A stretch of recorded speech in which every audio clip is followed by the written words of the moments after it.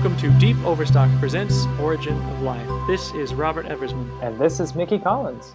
Deep Overstock Presents is a new podcast that will feature readings from our quarterly journal, as well as special events. For this Origin of Life series, the authors are reading their own work.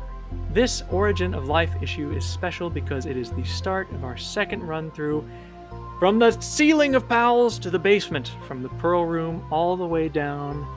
We do an issue for every room. For instance, coffee, paranormal romance, orange, xeriscaping. And we're right around the corner from our third year of publishing.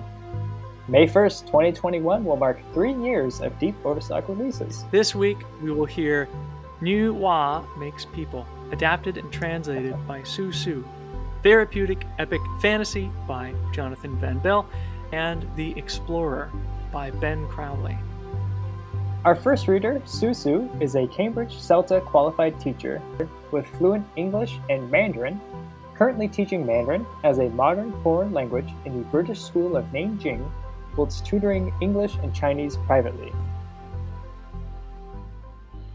At the very beginning of the world, there was the sun, the moon, and the stars in the sky. There were mountains, rivers, grasslands, and forests with animals on the earth. However, there were no human beings. Nuwa was a goddess with magnificent magic. One day, when she walked along the road, she saw beautiful scenery around her, but felt so lonely. She thought something should be added into this world to make it lively, but what? She felt tired after walking so long, so she knelt down to rest by a pond. Then, through the limpid water, she saw the reflection of her face and body. When she smiled, the reflection smiled back, and when she scowled, the reflection scowled back. Enlightened by the reflections, she said to herself, "Why don't I make some living creatures like me for this world?" At the same time, she scooped some mud from the side of the pond, mixed it with some water, and then made it into a small sculpture. To her amazement, once the sculpture touched the ground, it became alive and started to call Nuwa Mum. Then the child danced and cheered to show happiness for its new life. Nuwa was happy when the creature she'd just created said Mum. She named her beloved child People. The body of People was tiny, but as it was created by the goddess, its appearance and mannerisms resembled hers, and were very different from other animals. As Nuwa was satisfied with her creature, she continued to make more adorable small people with mud. Being surrounded by these small people singing and cheering around her, Nuwa felt delighted, and since then she never felt lonely anymore. Nuwa intended to fill up the whole world with these creatures, but the planet was too huge for her to finish her mission, and she was already exhausted before she even got halfway to realizing her dream. At last, she came up with an amazing idea to create people. She dragged a nasty lantern and reached it into a muddy pond, then whisked the water into the slurry before splashing it onto the ground. Once the splash touched the ground, clusters of small people appeared, and they were exactly the same as what she made by hand before. Every small creature was jumping, cheering, and calling Nuwa Mum. Now there were human beings in the world, but Nuwa's work was not finished quite yet. She started to consider another situation. What if human beings die? Do I have to create other clusters of them again? That's too much work. How to ensure human beings' continual survival? It is such a tricky situation. After a long time thinking, she finally got an idea. She made all human beings into men and women, then matched them so they could reproduce. In that way, human beings could continue to be in the world without her intervention forever. That was Su reading Nu Wa Makes People. Next, Jonathan Van Bell is a copy editor for Outlier.org, an online education platform. He previously worked as a bookseller at Powell's City of Books. Jonathan is the author of several books, all available online, and is currently working on his first book for Deep Overstock Publishing.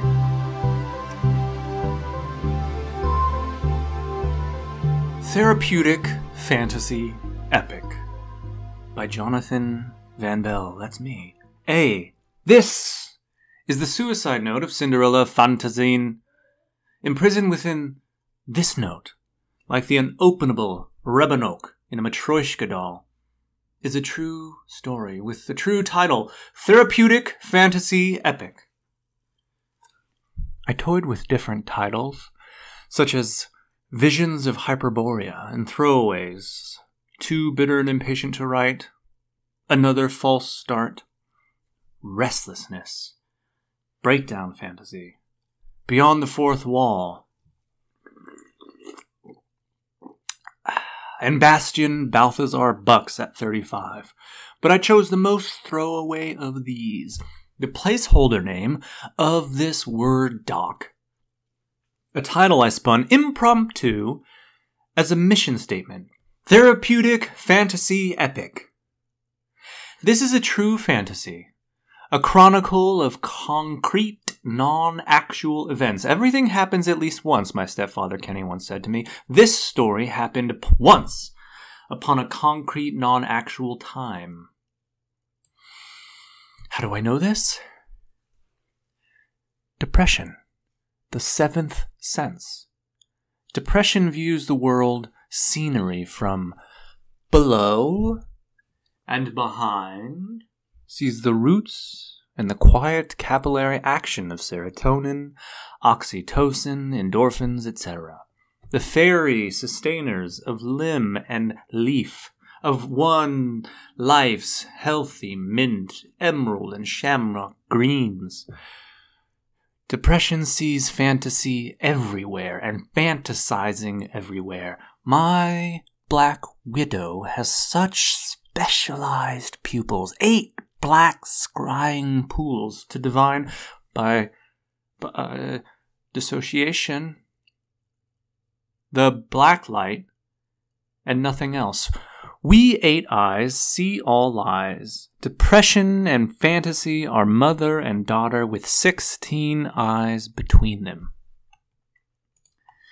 As bonus evidence of the story's truth, this story, as I will present it, was presented to me by the Egyptian goddess Sekhmet, who nightly moaned to me while I laid awake. She buzzed hatefully around my head. Sekhmet's lioness breath, pregnant with perfume of soured blood, is hot on my face even now. Hot with sacrificial demands, bestial revelations, laments, and to the savage god, Ashley, or Cinderella. B. What, Sekhmet, will our fantasy be about? Perhaps it will be about a world where insensate fleshy clones can be printed easily and cheaply for customers, such that celebrities, one's co-workers, anyone whose DNA may be obtained, can be cloned and their insensate clone bodies treated as one desires. Perhaps we follow a protagonist who fucks, then eats his way through everybody he knows. Their clone versions, that is. Towards the end, he hosts a dinner party where each guest is presented with a dish that is, unbeknownst to them, their own cloned flesh, which our protagonist carefully preserved. And he gleefully confesses, I fucked all of you and eaten all of you. Fuck all of you. I fucked you all in brutish ways. The standard orifices along with a few new ones. Or is that too savage? Perhaps a fantasy about endings. Here is Henry. In his deepest temperament, he had relinquished or perhaps unwillingly lost his sense of buoyancy, of the propitious search for safe, buoyant, important things. That this buoyant sense was missing, that he felt the numb, rhythmic tug, and nodded to the good sense, or at least the practicality, of the abyssal depths, did not stir anything in him. Some weights on his ankles, some bindings on his wrists, some opiates or dissociatives in his blood. Technical preparations for a plunge, he imagined, sufficient for his purposes. The ocean at night seemed to him more appropriate. Perhaps the sentiment was prompted by a dream he had suffered the week before, in which he felt uncomfortably warm as he gurgled downward. In this dream, the heat of the sun, particularly its light, followed him to the abyssal plain and even increased there on the blind, muddy floor, until the most intense heat gathered in the most intense pressure and stabilized into a state of perfect, boiling, airless equilibrium, as though he were stuck without even the slightest millimeter of slack for relief in a vast, pitch-black piece of smoldering glass.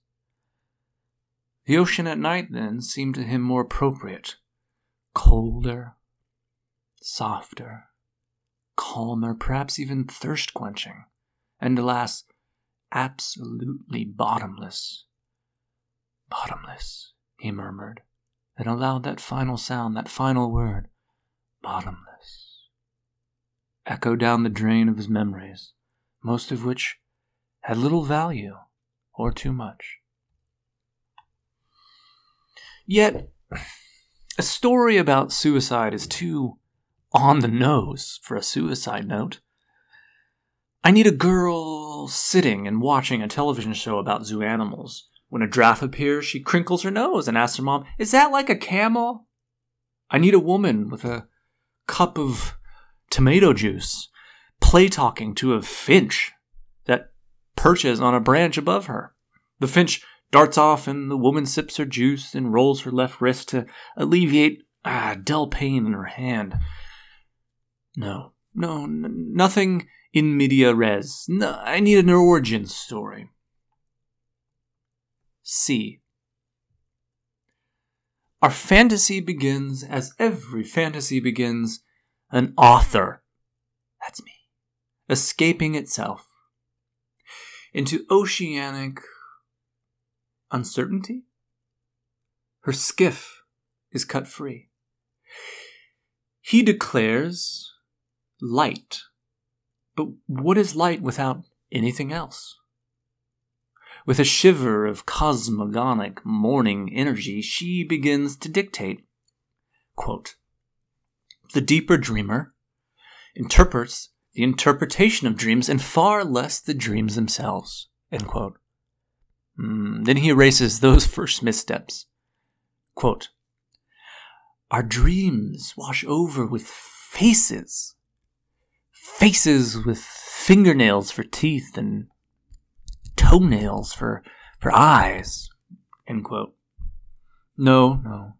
He erases that too, then he tries again. Quote, I wish every art form, every medium, every instance of beauty could rise all at once in one infinite form, as one expression, and drown me.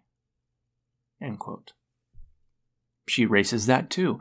Finally, Now that he has cleared her conscience, acquiesced to his creative limits, doodled her worst efforts, he can finally proceed to write her fantasy.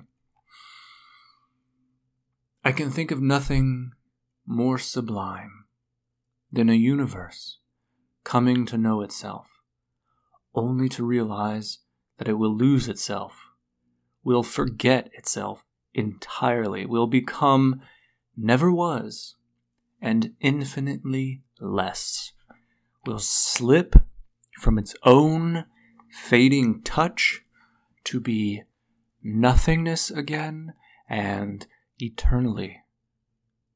To know, I am this, and without an answer from itself, from its own silent, universal body, to die in the singularity of its own heart. Do you hear the split of lyre strings? Do you see unfurled in royal ribbons in red volumes? We have no secret name, just a skiff that cuts no wake, no antechamber to blinkless beauty, no communion of family fumes, no pouring forth of returns. Therefore, why do you dwell on the origin? Do you wish to cradle in your arms your parents as newborns? Don't. Learn how to be an animal, banging quietly, gripped by a sorting machine and randomizer in a corner of Gloryland. That was Jonathan Van Bell reading Therapeutic Epic Fantasy. And our final reader tonight is Ben Crowley from Pittsburgh, Pennsylvania. Crowley is happy to get back to writing because he has already paid a kidney, a finger, and a thumb to Deep Overstock and is considering dishing out all 3 molders. Ben used to sort books for the Amazon warehouse in our beautiful backcountry of western Pittsburgh. Now he drives a truck, but he's still selling books at whatever diner, truck stop, or seedy hotel he finds himself in. The Explorer by Ben Crowley. The Earth. The explorer climbs a dune, and at the bottom sees a hole. The hole calls up to the dune. Hello? The explorer shifts his feet. Sand seeps from under his feet and chokes the holes. Eyeless, tongueless. I want you to kill me, says the hole. The sun is very hot. There is no shade. There are only the shadows of buzzards. I am the earth, says the hole. It is not my nature to be full of sand. If the explorer lifts a foot, the hole will choke. Please, says the hole. Every day sand runs down my throat. It has been this way 1,000,000 years. If I kill you, everyone on earth will die, he says. Yes, it says. The ocean. The explorer travels many nights and many miles. He meets a captain and climbs onto his boat. It is fascinating being soaked in rain while riding on top of the ocean. One cloud appears above the boat. At first, it is exceptionally small and bright. I am full of regret, the cloud says. It begins to swell very dark and very large. I have irreparably changed people, the cloud says. Will you rain? Says the explorer. Yes, the cloud says, and I will break your boat. The tree. The explorer washes up on an island. The explorer sees a very high tree above a very high hill. The explorer follows the light of the sun up the hill. The tree is obviously the biggest tree. Its trunk is 20 times the width of other trees. I am the tallest tree in the world, it says. The explorer sees the hideous face of the tree. It is peeking out from under an ugly branch. Do not touch that axe, it says. I am the tallest tree there ever was. Leaves fall on the explorer's feet. He picks up the axe and loops it onto his belt. He begins the climb up the tree. I'm warning you, says the tree. I'll grow all the way to the moon.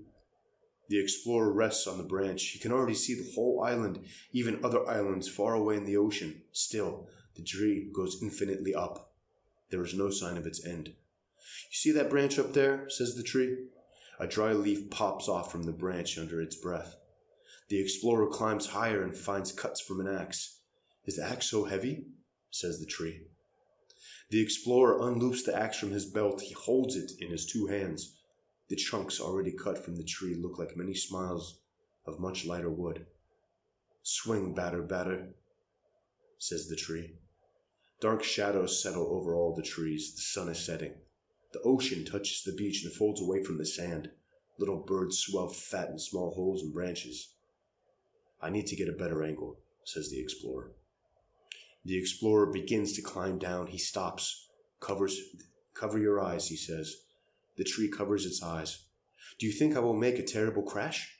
Do you think I will destroy much of the forest? Any houses? You're not abandoning me, are you? The explorer climbs down to the leaves on the ground. He holds the axe against the bark. On the count of 3, he says.